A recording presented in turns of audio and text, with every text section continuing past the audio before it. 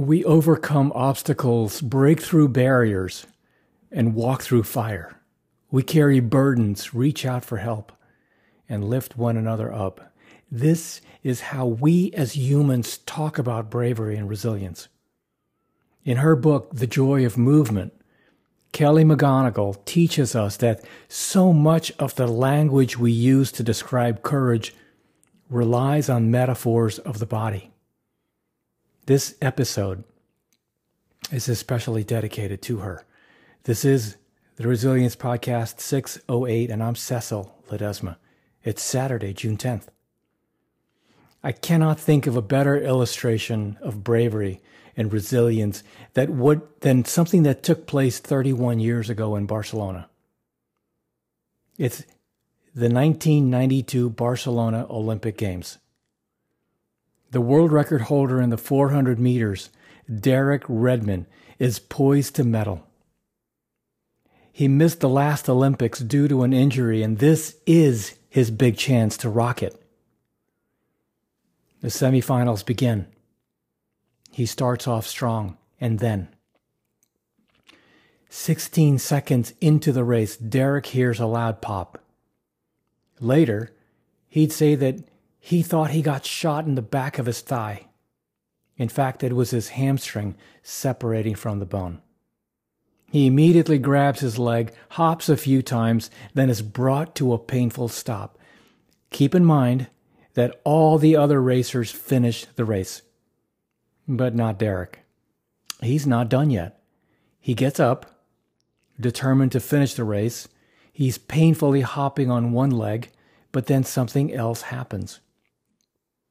A man comes bursting from the stands onto the track, pushing aside and waving away Olympic officials as he makes his way to Derek. It's Derek's dad. He embraces his son and supports him as they make their way to the finish line. His dad waves away more Olympic officials, telling them, "I'm his father." Derek sobs into his dad's shoulder. They finish together, dead last in the race, first place in our hearts and souls.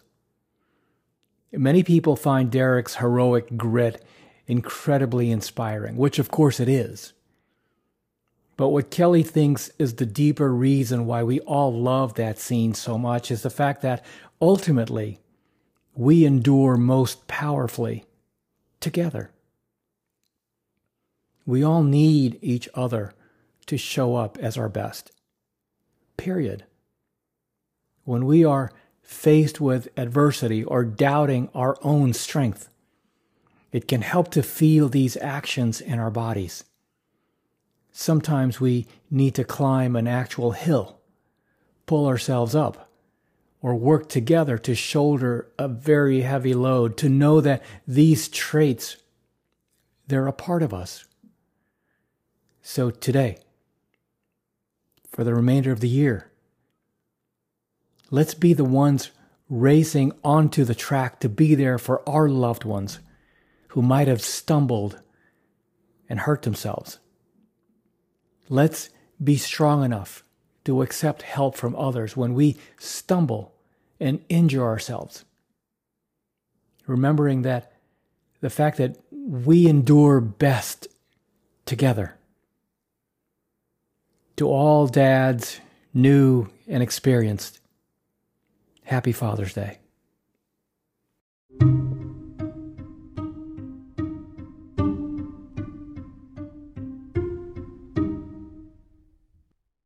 Hey, I'll see you next time, and thank you so much for tuning in. That about wraps it up. But before you jump off, two quick things, actually three.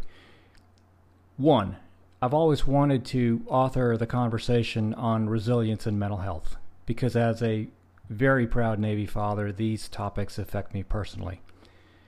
And as you go about your day, be sensitive and be kind always, for everyone you meet is fighting a battle you probably know nothing about. Your life is a gift, and it's precious to me. And thank you so much for being a part of this community. And I'm not quite sure how you landed on this podcast. It doesn't matter to me. The fact that we're all in this together and that we can have a conversation is amazing. I feel very honored to be in your ears right now and that you spend a portion of your morning, noon, or night with me. And whether this is the first podcast you've listened to or you've been a loyal listener, I just want to say thank you. And last, please, I would be honored if you checked out my website at cecilledesma.com. You can connect with me on LinkedIn. You can follow me on Twitter at Cecil Ledesma. Peace.